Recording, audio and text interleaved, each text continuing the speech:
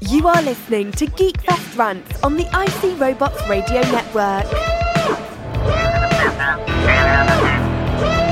You have located Geekfest Rants, the entertainment podcast for genre geeks like you. Shall we play a game? Covering the world of vintage and current film and television since 2010. Game over, man. It's game over. Featuring in-depth conversations on sci-fi, horror, fantasy, comics, toys, and conventions. So say we all. So say we all. And now sit back, relax, and enjoy today's show.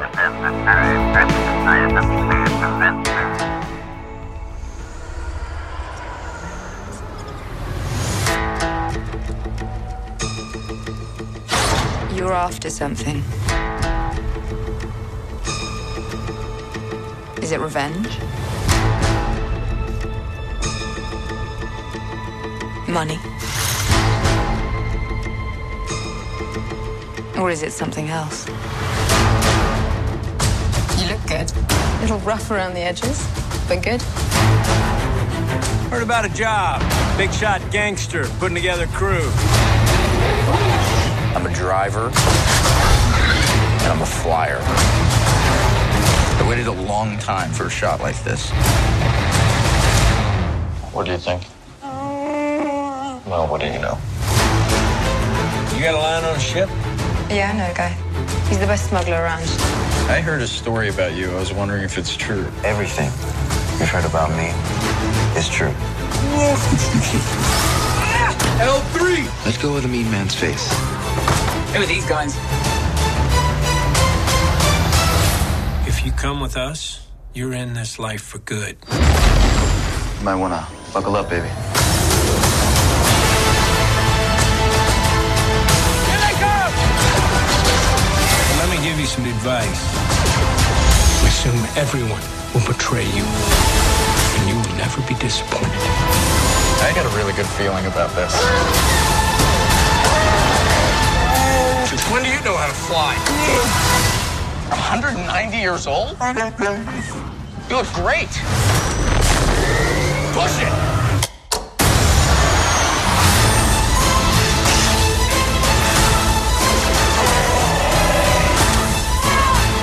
So glad we took this job!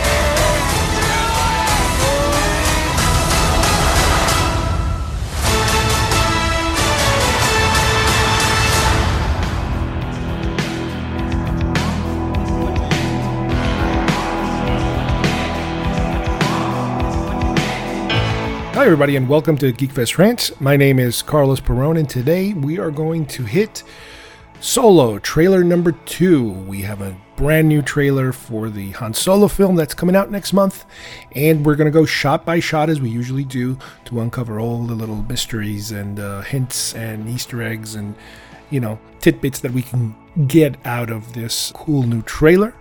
Then we're going to explore Netflix suggested films. How many times do we watch a movie and then it suggests other movies in Netflix? Well, there's a ton of those type of movies that recently I've been able to watch, and some of them have been getting pretty good reviews and pretty horrible reviews. So we're going to go see which are the hits and which are the misses, and for those are going to be very, very spoiler heavy when we hit the Netflix films. So let's begin with Solo, a Star Wars story.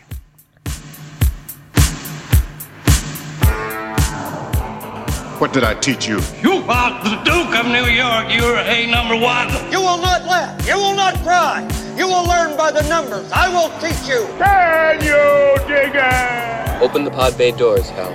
I'm sorry, Dave. I'm afraid I can't do that. That spawn of Satan.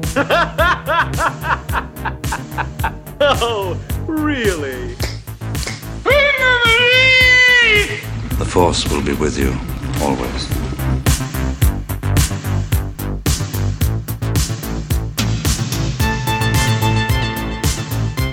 All right, another day, another Star Wars trailer.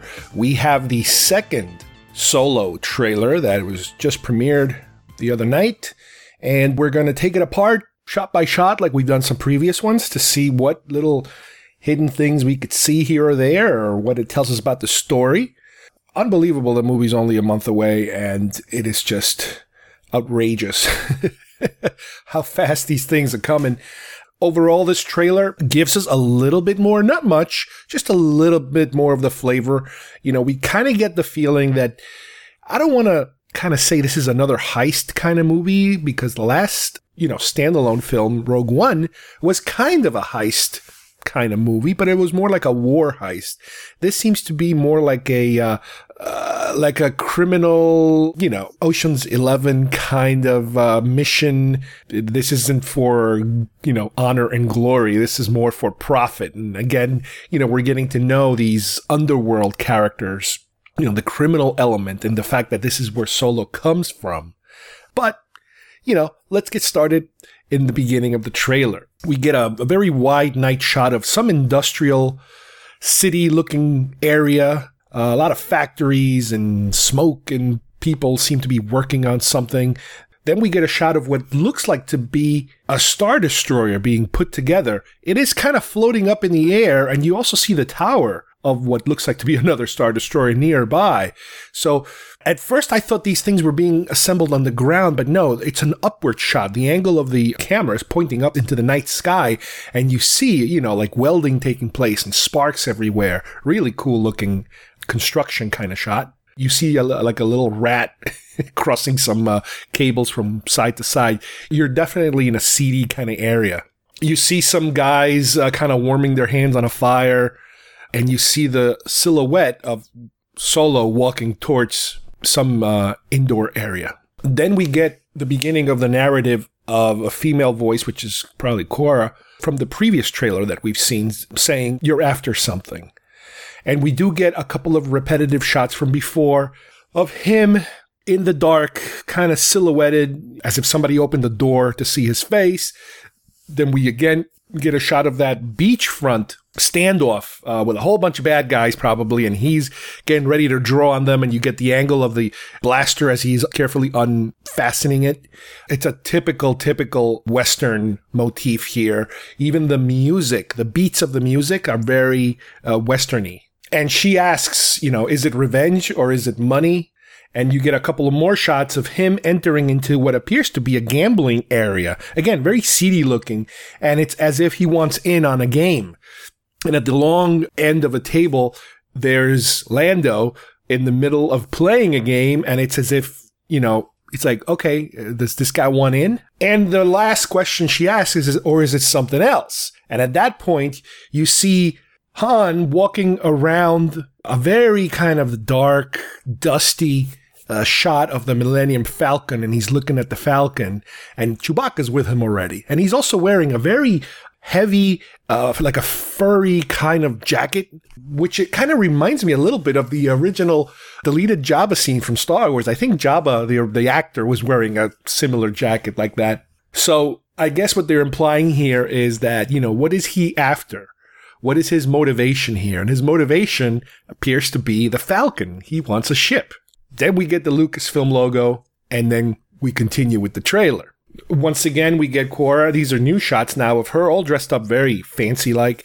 And she's saying, you're good, and, but a little rough around the edges. And they start to kind of walk around. And it seems as if that cuts to a shot of them with Chewbacca behind them, walking down like a cliffside, I don't want to say deserty, but kind of rocky, beachy kind of area that brings them to the Woody Harrelson character. Again, this is a kind of a repetitive shot and letting him know about a job that another gangster, he calls him a big shot gangster, is putting together a crew for a job. And they give you a shot of the other gangster, which is played by Paul Bettany, and you kind of see a kind of profile of his face, and his face looks like it's been scarred or burned or something like that, so he does have somewhat of a menacing-looking persona. And then we get a couple of, again, repetitive shots, but different angles, different takes maybe of Han riding a speeder and kind of getting away from someone else, and he's talking to somebody, letting him know that he's a driver and he's a flyer. And again, you get different shots from the previous trailer of some of these flying vehicles that I guess at some point he has to, get on around a mountain, and it's kind of dark. The lighting is really interesting. How they seem to be hitting all different types of lighting conditions. And then we get a shot of Solo saying that I've been waiting for a long time for a shot like this, meaning to be able to be part of a crew, to be able to do this kind of a job, for a long time. And it seems to be taking place at night around a fire, and it's a couple of other, there's another girl that's part of this crew. And once again, we get Woody Harrelson's character. He kind of takes a blaster, which looks like to be the traditional Solo blaster, and he kisses it and he throws it at Solo, which I guess he's giving him, his first official blaster, maybe his first one ever. I don't know. I doubt it. Then we get this little funny shot of that we're indoors again, and Solo turns to Chewbacca and he says, "What do you think?" And Chewbacca makes this howling, like no kind of gesture and growl, and he kind of turns and goes, "Well, what do you know?" Which is kind of funny. Then we see them walking in what could be like a mountainous, snowy, possible area to this decrepit old building with these weird, kind of like a mammoth tusks as an entry area. And he's talking to Cora about, we're looking for a ship. You have a line on a guy who might be able to get us a ship. And she mentions that, she knows, a guy, and he's the best smuggler in the area. And you get a shot of Lando, played by Donald Glover. And again, you get a shot of him, and he's wearing this furry kind of jacket, which leads me to believe that maybe at some point he also wins his jacket or something. I don't know.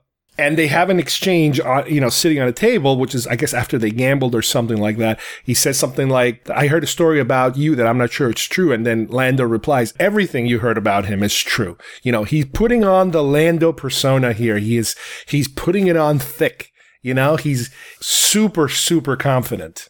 And that's followed by Chewie doing the Chewie laugh, I believe. That last time, I think we saw it on Empire after, Leia kisses Luke to piss off Han. And so it's interesting to see that come back.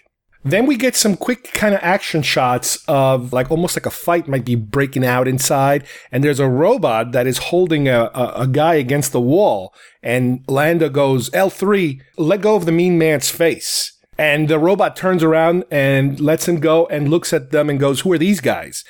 I get the feeling this is Lando's early version of Lobot, his assistant, if you will. This must be a pre-Lobot stage. I wonder if maybe in this film we do get a hint of a Lobot later on.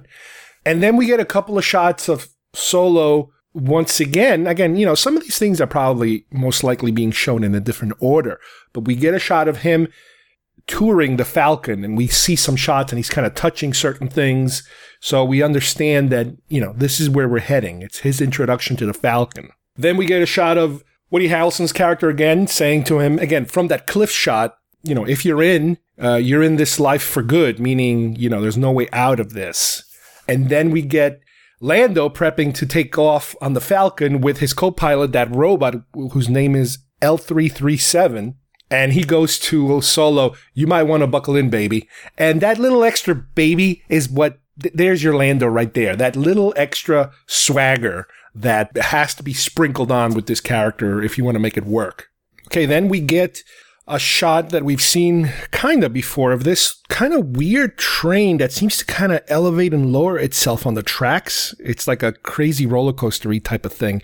And a shootout taking place on top of these carts between, I imagine it would be Han and his team against what looks like to be like a heavy, cold weather troopers. I forget what the technical name of the designation of those troopers are right now. Then you get Woody Harrelson's character again, his voice saying, "Let me give you some advice. Assume everyone is going to betray you." So you're getting that, that kind of pirate mentality, given to him here. And during that, you get a couple of quick edited shots of the Falcon flying through the atmosphere of a planet. You see Lando at a shot, and it's reminiscent of Empire Strikes Back. Assume everyone's going to betray you, and you see a shot of Lando, and then you see Kira, I believe. I think that's Kira. She's dressed up. She looks very different, but I'm pretty sure it's her. And you get shots of some of his other crew members. And again, Woody Harrelson's character says, "Everyone will betray you and you'll never be disappointed." So it's a nice little tag there. We do get some potential, I don't know if you want to call it an Easter egg or a unusual shot here of Chewbacca hugging, and you don't see the front, another Wookiee. Could this be his mom? Could this be his wife? Could this be, I don't know, his son? I don't know. There's a lot of buzz on the internet that this is kind of like from the holiday special, his wife. So it would be interesting if they make that canon. Then you get some more shots of the Falcon, flying through what appears to be space. And again, that weird tentacle creature that we saw on the first trailer. And you also get, again, a very ironic quote from Han saying, I have a very good feeling about this, which is the opposite of what we're used to, once again, of the I have a very bad feeling about this. And then, flying through this spacey, smoky kind of environment. Again, this was more featured in the first trailer. And Han turns to Chewbacca, and Chewbacca's trying, he's pulling some levers on the cockpit. And Han turns and goes, since when do you know how to fly? So I guess this might be where the pilot-co-pilot relationship starts. And then you also, you get Chewbacca grumbling something, and Han goes, 190 years old? You look great. Again, little funny things here, which is, it's weird because if you think about it, all this funny stuff, is this the kind of stuff that the Lord and Miller, they went a little overboard on? How much of it did they keep? How much of it did they reshoot? Who knows? Again, a whole bunch of more quick, fast shots as the trailer is about to end. You see somebody igniting what appears to be a laser two-sided blade, like a knife, let's say, like a lightsaber knife. I'm sure it's not a lightsaber knife, but that's what the effect looks like. And Paul Bentley's character, once again, he's the one apparently holding the knife. He's striking against something. Quick shots of some kind of battle happening at night, close range combat. Blasters going off everywhere. Chewbacca throwing people around, grabbing a guy and basically turning him upside down and bouncing him on his head. Another shot of Kira, another shot of L337 saying, so glad we took this job. And it's interesting because it's a female voice that robot has, which is something we're not used to seeing too much of, a female voice on a robot. And what's also interesting about that robot, if you think about it really, is this robot would most likely, like I said earlier, be the proto-Lobot, if you will. Lando has an assistant that is very in tune to his needs. And the funny thing about it that I started noticing way later is that if you guys remember Lobot, he's got that wraparound mechanical cybernetic thing around his head. Now, granted, through canon, I'm sure there's a legitimate reason for the way it looks and the way it is. Even in Clone Wars, I think, or Rebels, I forget which one, they went into that technology, what it's all about, and I think they had a Rodian wearing one of those things. But anyway, it would be interesting here if at a certain point this robot gets destroyed, because obviously anything you don't see here could potentially die or get destroyed, when you move forward. And I wonder if at some point Lando is able to recover or preserve a piece of this robot's mind, let's say, and save it and be used as part of Lobot's cybernetic, enhancement. It would be part of the personality in some shape or form, or at least the memories or the knowledge of this robot. So that's something that I'm just kind of going to keep in the back of my mind there to see if they do play with that, because something tells me that this would be a great opportunity to tie things in a little bit, to connect them. I mean, I'm not talking about the kind of connection we saw with Rogue One, because Rogue One had the best connection ever for a film. That entire final sequence with Vader trying to get to the princess. But little tiny bits of stuff like that, where you do have, I guess, Jabba's going to probably make an appearance somewhere in the background there. Boba Fett is probably going to be in there somewhere in the background, I imagine. And it would be interesting, again, if Lando's Lobot gets a little, secret cameo in this manner. The next shot, you see Han and Chewie, I guess in the back or in between carts of that train that's, going through these mountains, and Chewie's about to fall out because these train cars make these weird angular movements. All of a sudden he's about to fall out, and Chewie is dangling over the edge of the cart, and you see a rock coming towards them, from the mountain itself as they're rolling through it, as if all of a sudden Chewbacca is going to get smashed. And obviously you and I know, He's not going to get smashed. He's going to get pulled in at the last second because he's Chewbacca. And then at the end, you get the Solo logo. Solo logo. Say that 3 times.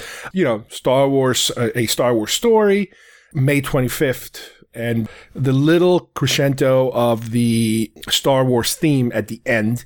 Now, we know for a fact that this is not John Williams, but obviously they're going to take cues from John Williams' score. But this time around, they have John Powell doing the score. So we'll see how he incorporates, obviously, all of the traditional beats of Star Wars into, this particular film. I hate to say it, but this really gives me a good feeling, not to quote the trailer, but, I had a good reaction to the initial trailer, the teaser trailer, if you will. This is considered to be trailer number 2. You never know, we might get one more because we're still a month away. And I don't know if my positive reaction is strictly a reaction to the trailer or what I'm seeing, or is it more of a Last Jedi backlash? Now, don't get me wrong, Last Jedi trailers, absolutely love them. They're excellent. I love them as they were coming. All the information they were giving you was really, juicy information. And here, obviously, they do their job at being a good trailer. We'll see what happens next. We're almost at this month-long timeline where, I believe later this week, the first wave of the toys are going to be released. There've already been some things leaked here or there, some very small things. I picked up at Denny's a silly little cup with a silly little Millennium Falcon topper on it and a couple of trading cards they were offering. So that was my first official Solo swag, if you will. It's a different kind of movie in terms of, the marketing itself is going to be somewhat difficult, I imagine, because Last Jedi had the typical, marketing rollout. I don't think they put it's hard to really say. I don't know if they really put as much product out as they did for Rogue One. I don't know if they're slowly diminishing these because they're coming year to year. But if I look around here, the Last Jedi logo is not on many of my toys here. If I look around, I could see all these different waves of year after year after year. And then all of a sudden, I could see, there's quite a number of Force Awakens logos on some of my figures, carded figures here. I look around and I see there's a number of Rogue One figures, floating around too. But when I look around for Last Jedi, I'm only seeing 1 2-pack of a Praetorian Guard and Rey, and I do see a 6-inch, Black Series Praetorian Guard, and I do see a pair of, what are they, like a 18-inch Praetorian Guards, those Jack-specific huge ones I got, 2 different helmets, and I do see a foot-long Praetorian Guard with that flat helmet, but it does seem kind of odd to me that I don't have any other figures from the movie. And if I think about it, if I start to think about, which characters would make good figures, because that's kind of like the mode I'm in now as far as buying figures, is I don't, my days of collecting them all are long, long gone. But I do go for interesting looking things that kind of mean something to me, something special. And when I think of that movie, I just cannot pinpoint, any specific figure that I would say, oh my God, I have to get this one. This one is such a cool looking figure or such a cool looking character. If you think about it, let's see, with, Luke, there's not much going on there. At some point, they're going to make the caretakers. They have to. The rebels or the resistance, we've already kind of met most of them originally. I mean, yes, you have Holdo, couldn't care less about her. You'd have people in different outfits. They put out some of those. Yeah, okay, whatever. Doesn't matter. Any cool droids or creatures? Well, there's a few actual creatures that are part of their rebellion that I believe were never made. There's still a couple more out there that were part of Force Awakens, and they returned as obviously just background characters. But they never really bothered to make them yet. I can't even think of their names because they're such weird-looking guys. But if you think of the First Order, any new Stormtrooper variations? Not really. The majority of what I've seen, I bought during Force Awakens, the snow, the flame trooper, that kind of stuff. But this time around with the Executioner, what the hell is that? It's just a guy with a black mark on his shoulder. Who cares? Nothing really that new and exciting about it. So it's like, okay, the New Order have any cool robots? Not really. There were some background robots here or there, but they're not enough, I guess, to make them into figures. What about Canto Bight? Oh God, don't please make me remember Canto Bight. Yes, Canto Bight is full of creatures. And there were some cool robots in the background, I think, as like servers or waiters or anything like that, or bartenders. But they really haven't gone in that direction either. So I don't know if they're just holding off or what the deal is, but they really have not. You know, what are they going to make? The little kids from the stables? Nah, or the creature that's in charge, the Uncle Plot looking creature? Nah, I don't think so. I mean, I would buy it. But I'll tell you what I would buy. I would buy, just because it's so ironically ridiculous, is that sea cow that Luke is milking, because it is just the epitome of that movie. To me, that is the symbol of that movie. It's the, really? This is what you're going to do? Really? But like I said, to me, it's so ridiculous that would be something I would buy. I would definitely buy if they sold that creature. I wonder if it would come with a Luke with the a green beard from all the milk. And I'll say it again, when I first saw that shot, I know it turns out to be odd, milk. I know what those round things are as a result of what happens. But when I first saw it, especially the fact that the location was so low to the crotch area, I thought it was something else. And I was like, what on earth is going on here? I should have known. I should have known what was to come, based on that shot. I was like, wow, we've gone a long way. Anyway, this is not supposed to be my rehashing of my grievances with The Last Jedi. But this is all about Solo. And like I said, we're about to enter that last month period of countdown mode of here it comes. Get ready for the marketing blitz. Who knows? Maybe the marketing will be a lot slower, a lot lower than before, a little scaled back. Because again, we have another movie a year from now. We have episode 9 theoretically coming out in, May 25th or May 20-something, 2019. So let's just hang on until our next material from Solo, whether it's a trailer or maybe the actual movie itself. Let's take a quick break now and listen to a little spot from our friends at IC Robots. If you're into anything having to do with retro, vintage toys and 80s shows and all kinds of 80s and 70s vintage retro kind of games, television, movies, all of that geek culture that we love here at GeekFest Rants, take a look when you visit their site. They have a podcast called The Toys R Us Report, and we strongly recommend it. So have a listen. Tune in to the Toys R Us Report for your weekly dose of pop culture talk that's out of this world. Movies, TV, toys, comics and more every Wednesday on the IC Robots radio network at icrobots.com. What are you waiting for? It's time to get down or come up. All right, we're back. Thank you guys from IC Robots, and let's continue with our show. All right, today we're going to talk about a couple of movies that if you are the type of person that likes to surf through Netflix, and after watching a movie, you might click on the, you might also like this type of section. This might be just for you. I know that I go through Netflix and I search, and, Netflix makes it pretty difficult sometimes, and it all seems to depend on the device that you have, because I noticed that depending on the device that you're using Netflix with, it will have its own menu. And some things are easier to find than others. And I remember a very long time ago, Netflix, when it was, I think, just a DVD ordering site, they used to have menus where you could actually see upcoming movies. They do have them now. They're a lot smaller than they used to be. And it seems to me that for some reason, for a while, they kind of went away and they came back and they try to hide it.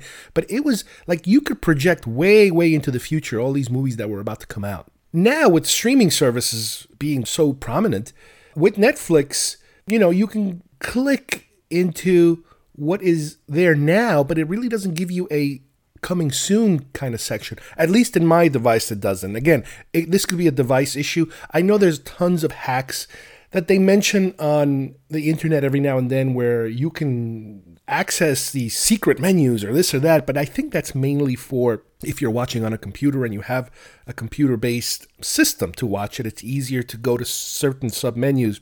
But for example, in my case, I have Netflix in different ways. On one TV, I can access it through my Apple TV, which is where I do most of my Netflix watching through. Then on another device, I have it through my cable box. My cable box recently added a Netflix app, so you could do that.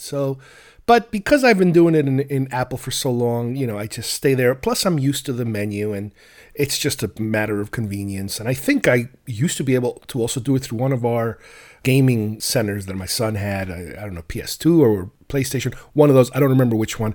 But yeah, so there's so many different ones. And I'm sure you have even more. DVD players have their own apps, smart TVs have their own apps, so it's just ridiculous. And like I said, most of them have their own menus, so it's kind of weird. But anyway, what I was talking about is that once you watch a movie, you start to see all these different things. And on the internet, like Facebook, for example, you'll see articles that will say, top 10 horror movies that are streaming this month on Netflix, or top 10 sci-fi, that kind of clickbait kind of ads that basically take you through a list of a couple of movies that are playing there. It's I really hope that the people that are writing these articles actually seen these movies and they're not just regurgitating what Netflix tells you. Because, like I said earlier, on Netflix, when you finish watching a movie or when you're about to watch a movie and you're in that sub menu, it also lists a couple on the bottom that you might like.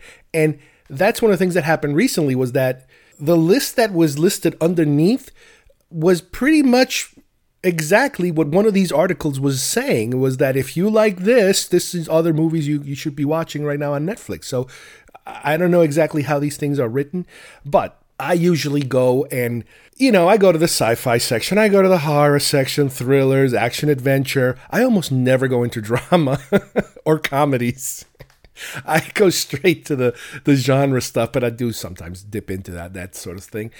But recently, Netflix has been getting a lot of new stuff. Some of it is exclusive to them. It was made for Netflix, and some of them is stuff that I guess they buy or they lease or whatever it is that they do to it, because they only get it for a certain amount of time. And I want to give you guys a couple of interesting ones that you might want to take a look at.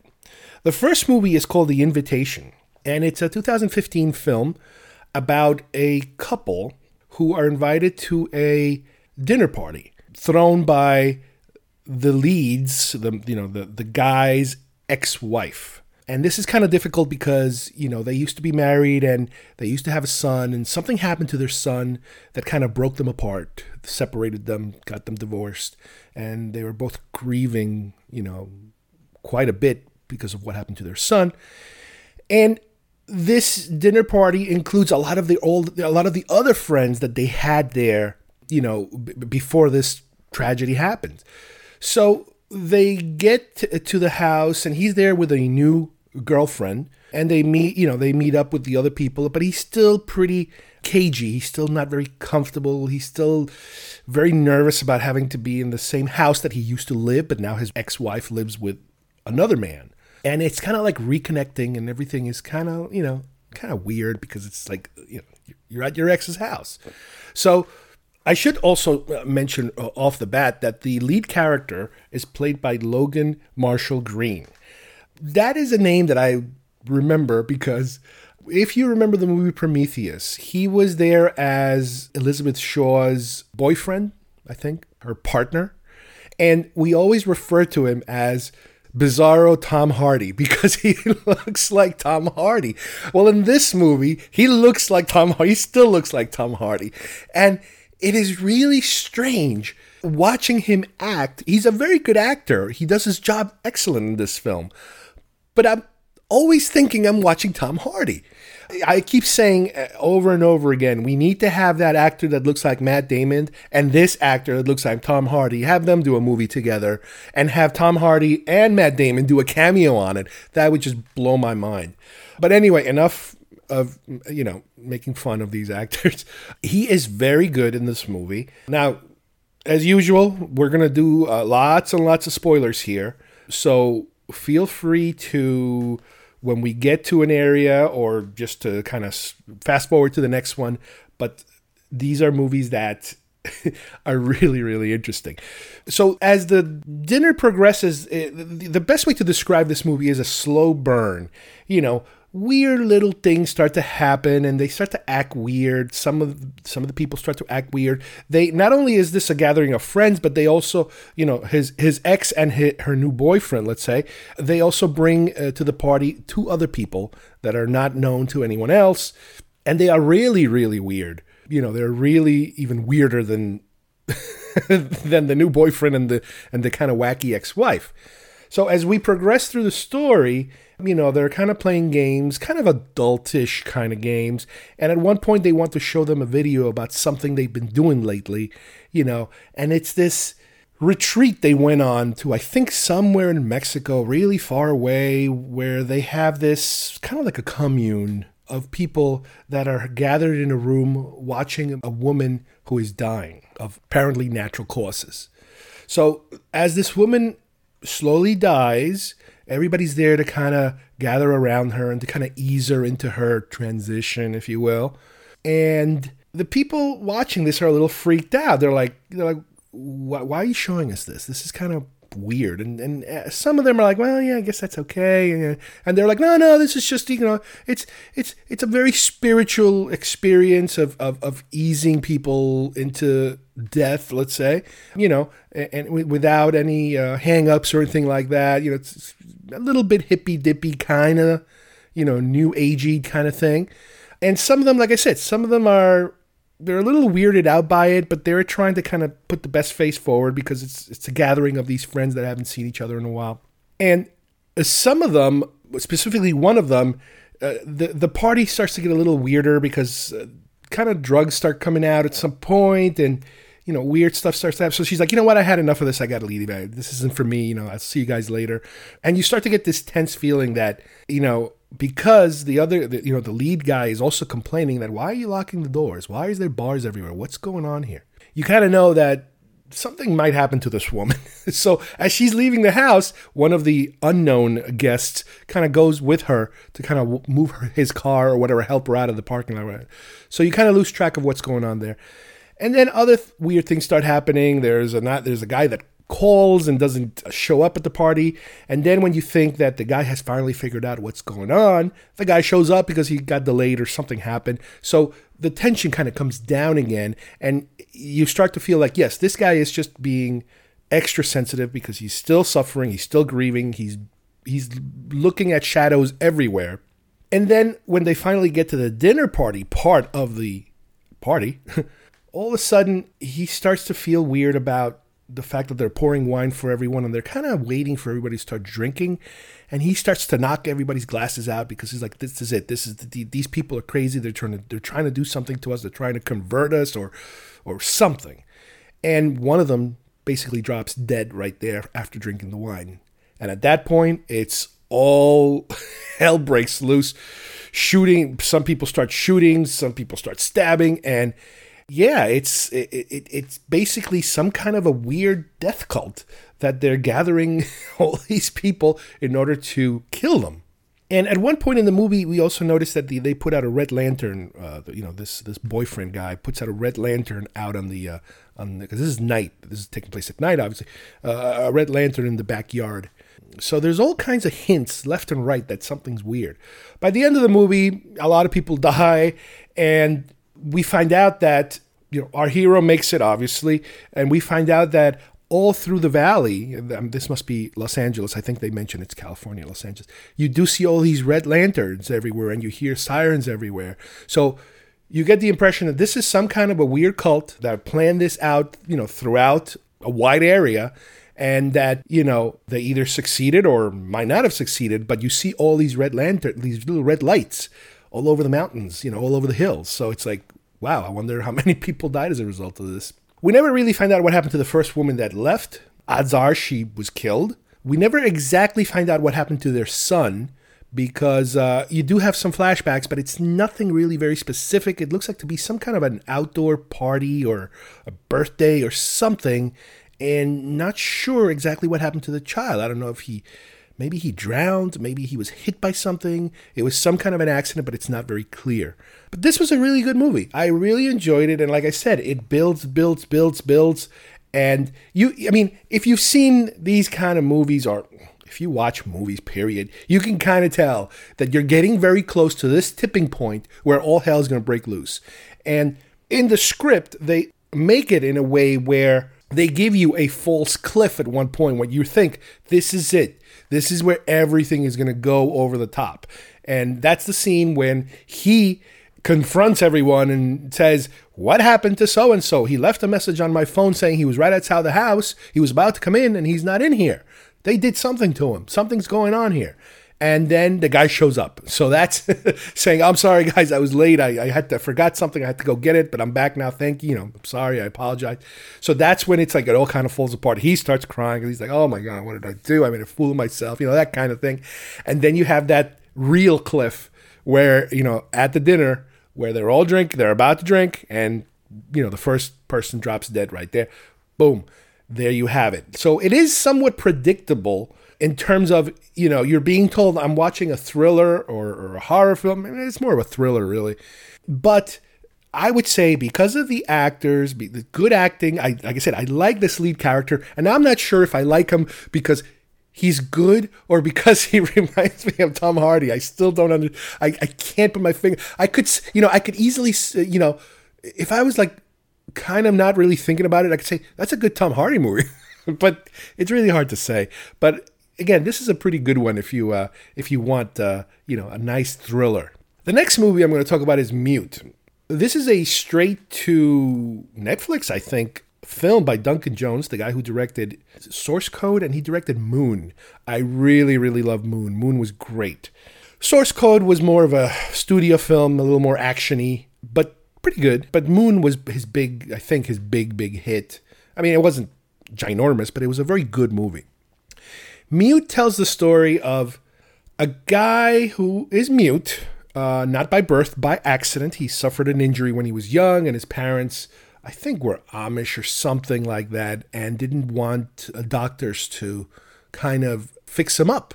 They saved his life, obviously, but they didn't want him to have like an operation, I guess, that would have fixed his vocal cords. And he's a bartender. This is in the future, first of all. I mean, it's in the future, so it's very futuristic. It is very well done in terms of special effects. I mean, we've seen a lot of TV shows or movies recently, not movie theater movies, but kind of like TV movies, let's say. Again, especially TV shows, stuff like Black Mirror, stuff like Altered Carbon and Electric Dreams, where they do have a television budget, special effects, where you want things to kind of be slightly Blade Runner-y, especially with Altered Carbon. This movie is very, very good in terms of how good, the special effects are, and this futuristic world that we're living in is portrayed.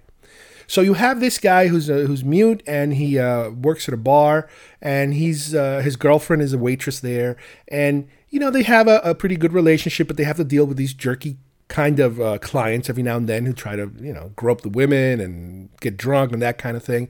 But they have their own little thing going on the side there. Then you're introduced to two other characters that are played by Justin Theroux and Paul Rudd. They're friends, they're doctors, they're kind of partners in terms of their business, but they're into kind of illegal stuff. They patch up like mobster thugs that get hurt and that kind of thing. Paul Rudd's character is kind of like the lead of the two. He is kind of like a swarmy, fast-talking, used car salesman type of character. Always dealing, working out some kind of scam or something, getting into fights. The other guy is played by Justin Theroux. He's his partner, let's say, his business partner, and they're both in the process of trying to get, I guess, some kind of a permit, some kind of a visa, some kind of a passport, some kind of a thing so that they can get out of the area they're in and go to another country, I believe, or at least the Paul Rudd character. So he's always kind of like scamming his way into trying to get this from some of these mobsters. Justin Theroux's character is a creepy one because he seems to have something for little girls, and little by little he starts to get caught, and even Paul Rudd starts to kind of understand that this guy is a problem. But it's kind of like his best friend, so he's kind of making up excuses for him and helping him out. But at the same time, he's like conflicted because this guy is a psychopath. He's got a problem, a big problem. So while you're watching this film, I had trouble trying to marry these two stories together. On one hand, you have, the lead who's the bartender, who's, by the way, played by Alexander Skarsgård, who's been in a million television shows and movies, and his girlfriend, played by Zeynep Saleh. Never heard of her. But she tells him, they're happy, they're this, but she's like, I have a secret, I have something that I have to tell you, and it's really bothering me, and I don't know what to do. And then, before she can ever tell him anything, she disappears. All of a sudden, she doesn't show up to work. So Leo, who's the bartender, goes on a search for her. And the movie then has two stories. Him searching for his missing girlfriend, and those other two whack jobs, trying to make deals with the mob and get away from stuff and getting in trouble and getting into fights and all kinds of stuff going on. And it was, like I said before, it was very difficult for me trying to see these two stories happening side by side with no obvious connection between them. So about 3/4 of the way through the movie, the connection is made because along the way, we kind of also learned that Paul Rudd's character has a daughter. And part of his plan is to get him and her out of the country. So he's taking her to these really inappropriate places because he's a dirtbag. And his daughter's just there drawing and whatever, and she's kind of keeping to herself more or less, not seeing too much of the craziness that's going on. But he's starting to get worried that his partner, who then finds out is into little girls, might try something. So, he starts to get very concerned. So about 3/4 of the way into the movie, we find out that, okay, the connection here is that the missing waitress's secret is that girl is her daughter, which means that Paul Rudd was her either husband or boyfriend or whatever, but she's basically trying to get away from him, and he's trying to get away from her, and obviously he wants to take the daughter away. By the end of the movie, we find out, Leo finds out exactly what's happening, that Paul Rudd's character killed her and took the daughter. So there's, you have your chase scenes, you have the guy's almost dead, comes back, jumps, fights, then the second guy comes on, they all fight, blah, blah. When it's all said and done, all that's left is Leo and the little girl. It's not his daughter, it's his dead girlfriend's daughter. The two dirtbags are dead, Paul Rudd and Justin Theroux. And at the end, it looks like there's a happy ending at the end. He even speaks at one point. He's able to speak in order to save her. It's a little melodramatic. And the best thing about this film, it's something that I'm still trying to research a little more, is that sprinkled throughout the film, you have television clips that are being played in the background of stuff having to do with Moon, with the character of Moon from the movie Moon that returns to Earth. Some kind of hearings are taking place, whether or not he should be allowed to live or something like that. I don't know. But it's in the background, and it was really interesting. It's like, wow, he's tying this movie to one of his earlier movies. Unfortunately, that doesn't save this movie for me, at least. Again, the set design, the special effects, fantastic. The story was just, I don't know, maybe I'm just not sophisticated enough to understand the connection until the end. But something tells me that that's what they were doing on purpose. They were trying to create this suspense. They wanted people to say, why are these two things connected? Why am I being told two stories? What's the point of these two separate stories? Yes, I was surprised. I was disappointed also at the fact that, this woman is basically dead, after the first act, after we meet her and get to know her, she will die off camera, and the connection with the daughter will remain, wide open until we really, really, really get a little closer to the end of the film. It's a shame because I really like this director, and I was hoping to see what happens next with him. Is it a sign that the movie went straight to Netflix, that it really didn't connect that well? I don't know. Maybe. Who knows? Sometimes you have really good movies that go straight to Netflix. You never know. You can't really dismiss them all. I mean, you can dismiss a number of them. So this is a hit or miss as far as I'm concerned. You guys can give it a try, see what happens. You never know. You might like some of this stuff. All right, the next film from Netflix is The Cloverfield Paradox. Now, this is a strange little background to this film because it is connected to the Cloverfield films that, we've seen in the past, but it had originally started as a film called God Particle that later on it kind of turned into another Cloverfield film. Now, you can go back and forth and figure out why that happened, if they tried to combine films or they tried to scrap a film and create a new one. And it's a little convoluted how that happened. The bottom line is that it very quickly became tied to the Cloverfield franchise, if you will. Now, with this particular film, what we have is a whole bunch of scientists on a space station trying to perform these experiments by activating a particle accelerator on the actual Cloverfield station. That's what the title, Cloverfield refers to the name of the station. The reason they're trying to do this is because they're trying to generate energy, because on Earth they're suffering from a energy crisis that hopefully this space station can create some form of energy through these experiments that will save the Earth in terms of being able to help, with this problem they're having. Now, you have a crew of, I think it's like 5 or 6 different crew members, and they're all specialists in different things, and they're all from different countries because it's like an international station type of situation. The lead character is an English engineer who has a little bit of a history having to do with Earth, where she is, as a result of an accident, her family died, having to do with a house fire that happened that has kind of psychologically traumatized her.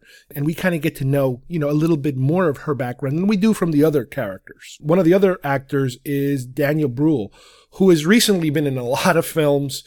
I've seen him on, Alienist. He plays Dr. Chrysler. He was Zemo in Civil War. He's been showing up in a lot of movies lately. He was in The Bourne Ultimatum, The Zookeeper's Wife. Like I said, this is a guy he's kind of like the up-and-coming foreign actor. He gets cast as a foreigner, usually German, I guess because of his background. His real name is Daniel Cesar Martin Blur Gonzalez. Wow, he's German, Spanish. Man, talk about a background there with a big 5 name. He's got 5 names. Interesting. And again, I've seen him in quite a bit of things, and he keeps showing up. So he is kind of like, I would say he's the second lead in this film. He's like the lead scientist, more or less. He's kind of in charge of everybody else. So the film goes through a period where they keep testing and keeps failing, and the tests keep failing, and the tests keep failing. And finally, after a 2-year period, they're able to initiate the test, and it's successful in terms of the machine seems to work. But then something happens. The device starts to shut itself down, and a lot of weird things start to happen in the station. First of all, they can't seem to figure out where they're at. It looks as if the station has been sent somewhere else, distance-wise. The gyroscope, the device that actually tells them where they are, is missing, completely missing. Then at one point, they hear these noises coming, these kind of like wailings or screams coming from one of the station walls, and they discover inside there's a woman trapped in the wall with wires kind of going through her. So they kind of have to disengage her from the structure and bring her out and be able to remove all this electronics from her.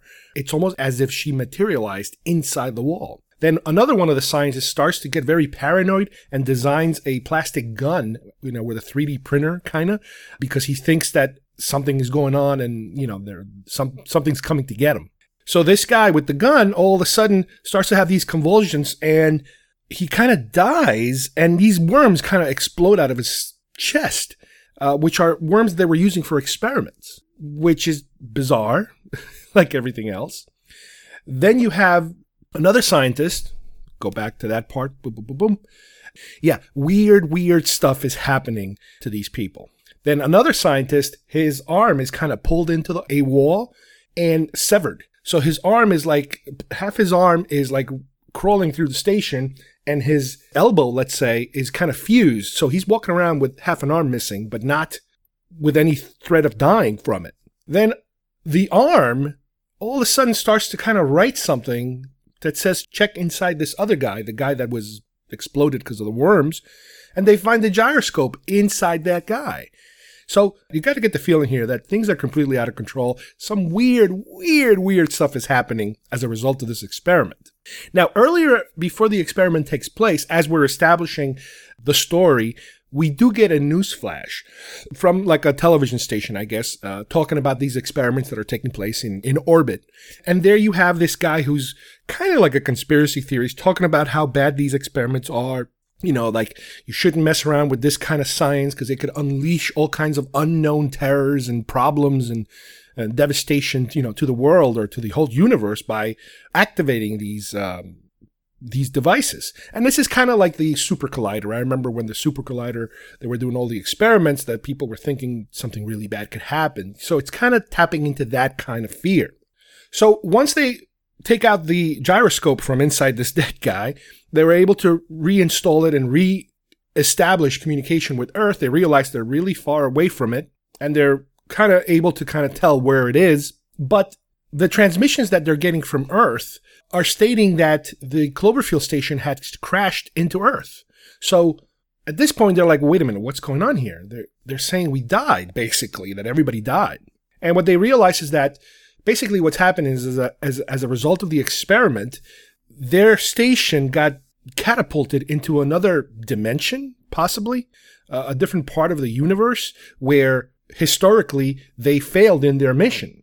And the lead character that I was talking about earlier, in this particular world, her family is waiting for her because her family never died. So now you have a really weird situation where you have all these different people in and out of two different worlds.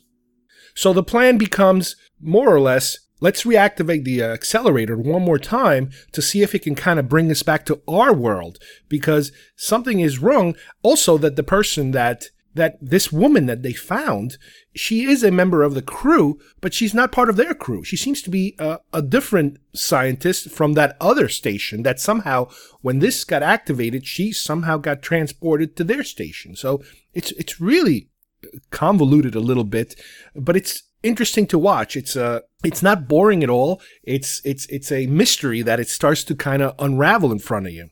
Now, some of these scientists start to die because of accidents, and then the other crew member that doesn't belong there, she starts to kind of go a little nuts, and she tries to kill some of them too.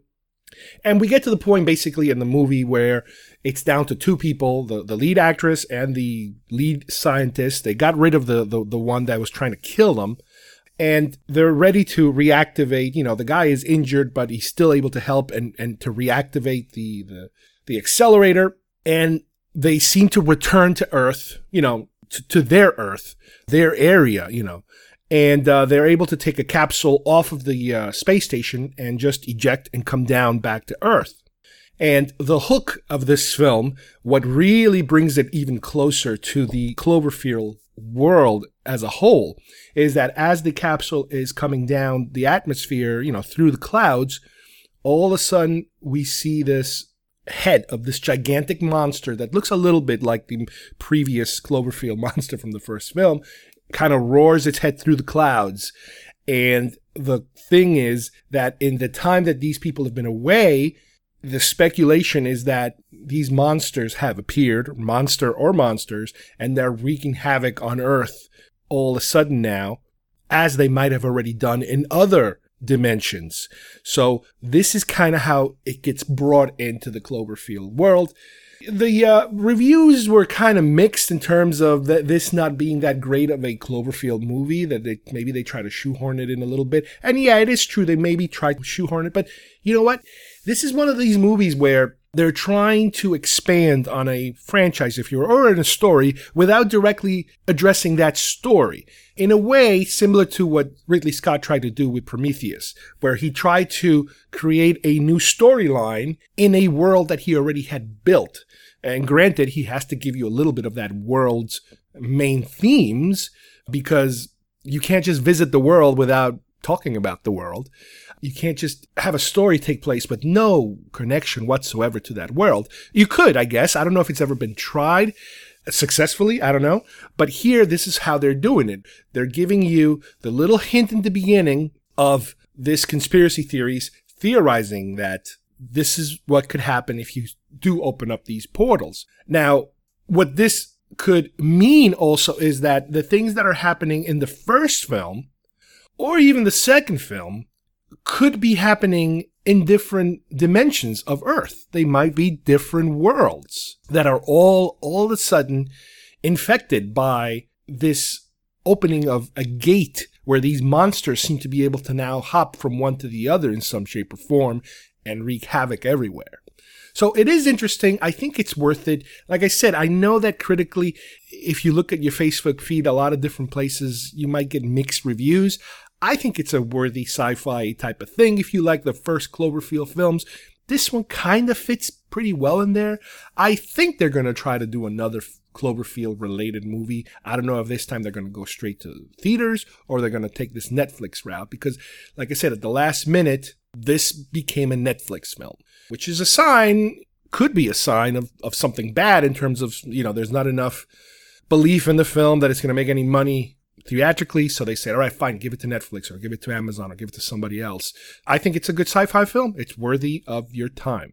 The next couple of films I'm going to go a little faster through because they might or might not be worth your time. Let's put it that way. But it's interesting. Similar to Cloverfield, they put out a film called Bright, and I know it was made for Netflix.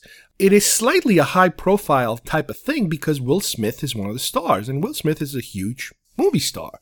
And the movie is basically a cop film about a world we live in now where you have humans and, let's say, elves and orcs and all types of different Middle-earthy kind of characters, if you will. I know we're not supposed to be referencing Lord of the Rings, but that kind of thing where somehow, fairies and elves are part of the everyday population.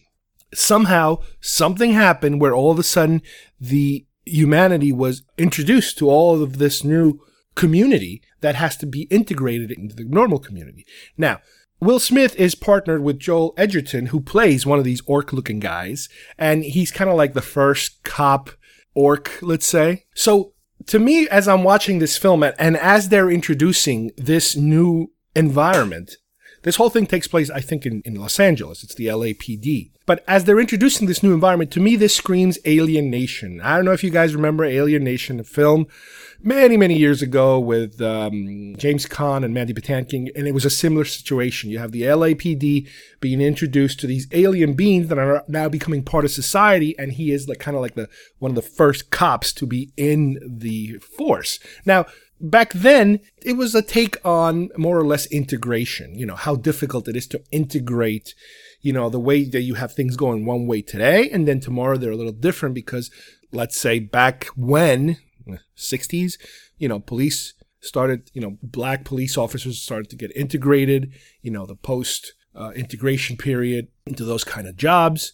And now they're doing a similar thing, I remember with aliens from another planet, and now they're doing it in Bright, and they're using orcs as that kind of thing. Now, I don't know how much inspiration they had from that previous film. It might not have anything to do with it. And there is an ongoing story underneath about there's this special elf or fairy or something that's supposed to have these powers and blah, blah, blah. So there is a kind of like an ongoing thing going on that it's supposed to, I guess, represent future possible films, future stories having to do with this subject. And the movie as a whole is basically, Will Smith's character is a rough character. He is just kind of nasty at times.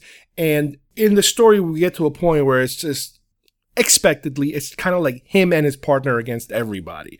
Everybody comes after them, more or less, and they eventually defeat the bad guy. Let's put it that way. There's a couple of known actors in the mix there. Some of them are wearing a lot of makeup, so you might not recognize them. But this is one that got really, really slammed review-wise. And to tell you the truth, I don't know why, but I kind of enjoyed it, more or less. I mean, I'm not going to say, oh, this is the greatest thing ever, but, and granted, I had already seen Alien Nation, and I remember that theme. I remember the situations that you're going to run into where, the cop is whatever, and then the new guy is very eager to please, and he does things a little different, and he's very awkward, and he's always saying the wrong thing. I've seen that before, but for some reason, again, it didn't bother me that much. Joel Edgerton has got so much makeup on him that you can't recognize it's Joel Edgerton. I love that act. He's a very good actor, doing his best, American kind of accent. And Will Smith is also a little different than usual because Will Smith's usually, the good guy and the clean-cut guy. He's the good guy here, don't get me wrong, but he's kind of nasty. Like I said, he's a questionable individual at times, but he is the lead, obviously. I hope they do make another one. I would watch it. I mean, I don't know how much they can spend on it because this wasn't that big of a hit. I don't know how much they're willing to risk on another one. But it is not as bad as people have made it out to be. This thing was panned so bad that, my expectations were so low maybe that it didn't bother me as much. But you know what? It's not bad. It's not bad for a Netflix film. There was this other movie also they put out, which I guess it might be British in terms of where it was made, or I don't know if it's exclusively to Netflix or it was basically picked up by Netflix, called The Ritual, about a whole bunch of friends that have this ritual of going, camping to the woods, and part of it having to do with a friend of theirs that died as a result of a robbery in a like a liquor store or a convenience store. And one of the friends being there and not being able to help, he has this guilt complex that's always following him around. Well, this movie is more of a really strangey kind of horror film where all these weird things are happening in the woods, and these strange, culty, monstery, weird people in the woods kind of things are starting to show up, and their friends are kind of dwindling one by one until there's only a few left. And you get to the point where we are not just dealing with crazy woods people. There is an actual monster that these people apparently are worshiping that is responsible for some of the killings that are happening and the dismemberments. Again, this is a moody horror film that kind of builds up and builds up and builds up to the point where, it's up to you to decide whether or not, once we kind of get confirmation that, yes, this is a monster situation and not just crazy people, is it still good? Does it still work? I think it rides the line and it gets very close to maybe falling apart. But for me, again, it's a horror film, not the type of thing I would see in the theater, but worthy of a Netflix, you want to watch something pretty moody and scary. And, for its budget, I imagine, they do a pretty good job of creating this very suspenseful, moody type of mood. So this one's called The Ritual. Then I saw another one called Radius. And again, like I mentioned earlier, I'm looking at these little pictures of Netflix. Okay. And then you see a picture of, ooh, this is interesting. Let's take a look. You click on it. About a man who blah, blah, blah, blah, blah, blah. Okay. All right. Let's give it a try. This is a weird one where a man wakes up like in a forest or something, and as a result of a car accident, and something happened to him. He can't remember too much about himself. He has some sort of form of amnesia. But all we know is that when he gets within a certain radius of people, I don't know, 30 feet, 50 feet, something like that, whoever is around that inner circle drops dead. He has some kind of power that is uncontrollable. He doesn't make it happen, but it just happens that if you get within that distance, you drop dead. Except he then finds another woman who is also seen to be having some kind of a amnesia type of problem too, where it stops those things from happening if she is within his range. People can get close as long as she's close to him. So the movie kind of progresses of them two trying to figure out what it is that happened. What caused them to be afflicted with this, one having this power to kill and the other one having this power to not have him kill. And you go through the whole movie trying to find out, and they're being chased because the cops are trying to figure out what's going on. It's something to do with a car accident, but they can't really, figure it out too well. And they start kind of retracing their steps, going back a little. She finds her husband, who is trying to give her information on what's happening. He doesn't find anyone. But later, the twist in the film is that this is some kind of weird, I don't know, alien kind of thing. So by the end of the film, they kind of figure out that this was some kind of a cosmic weird anomaly that happened that caused these two people who were within a certain vicinity to have this effect. And it was partially responsible also for their loss of their memory. But later we kind of find out also that as they're starting to kind of piece the story together of how these two ended up in the same area together, in the same car together, it turns out that the lead guy, the guy who can't remember, is apparently a serial killer. And he had just kidnapped this woman when this whole thing had happened. So that kind of, punches you in the gut towards the end as you're figuring things out. And by the end of the movie, they're both taken to a hospital because of other people they run into that had problems.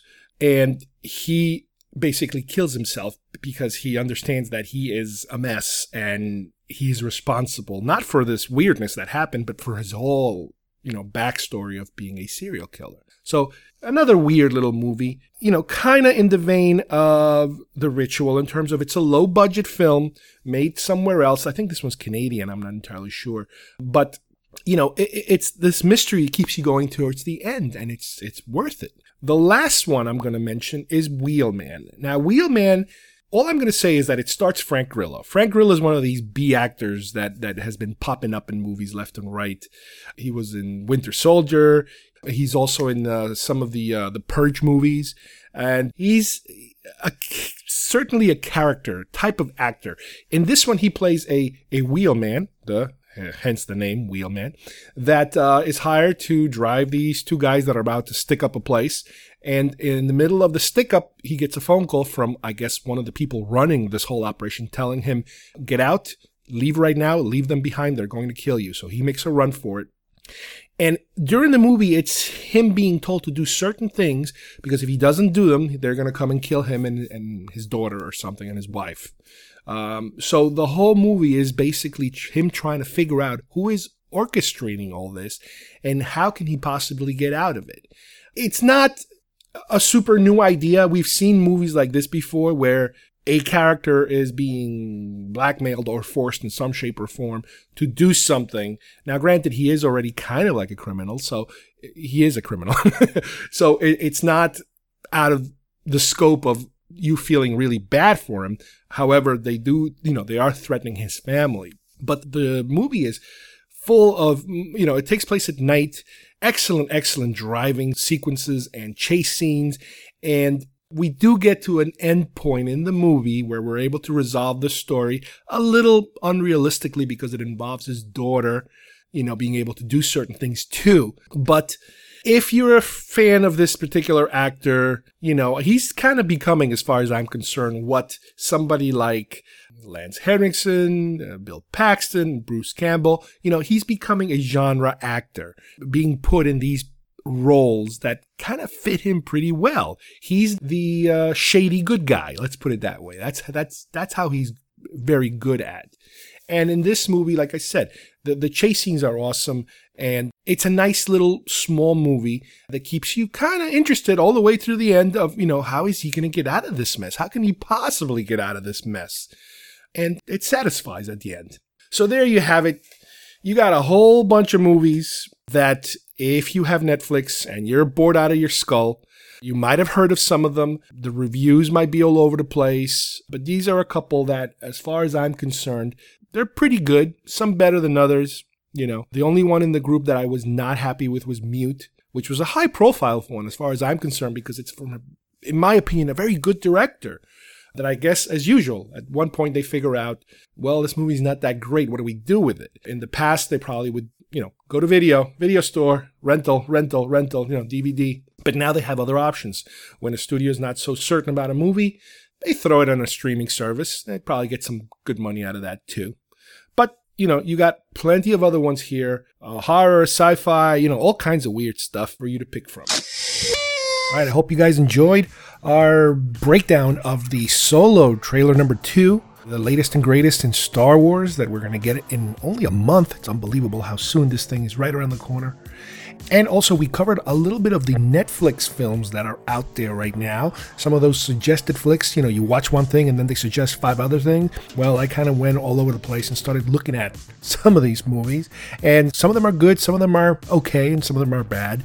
But I hope it helped, for you guys to decide, what's out there and what's worth watching and not watching. So, until next time, thanks for listening, and we'll see you soon here at GeekFest Rants. Bye-bye, everybody.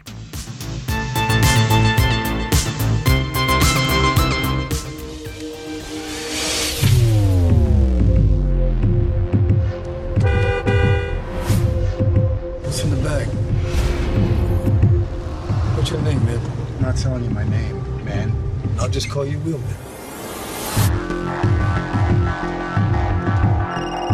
You know who this is? I don't know you. You're driving for me. The other two, leave them behind. I'm not leaving them behind. They're gonna kill you. You better do what I tell you to do, you hear me? Fuck you, man, I don't know you. You don't listen to me?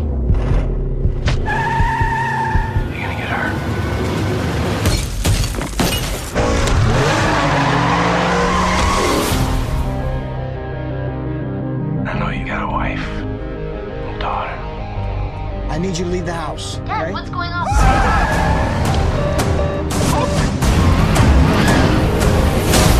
Where are you mother...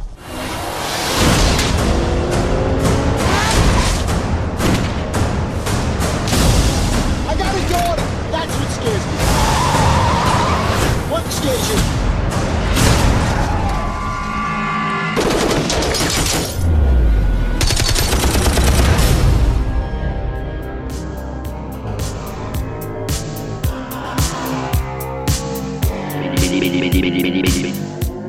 If you would like to subscribe to our show, send us messages, or see video links to some of the topics we talked about today, please visit our homepage at geekfestrants.com or our YouTube channel, Facebook page, or iTunes at Geekfest Rants. I don't know what we're yelling about! Geekfest Rants is produced by Carlos Perón, copyright 2018.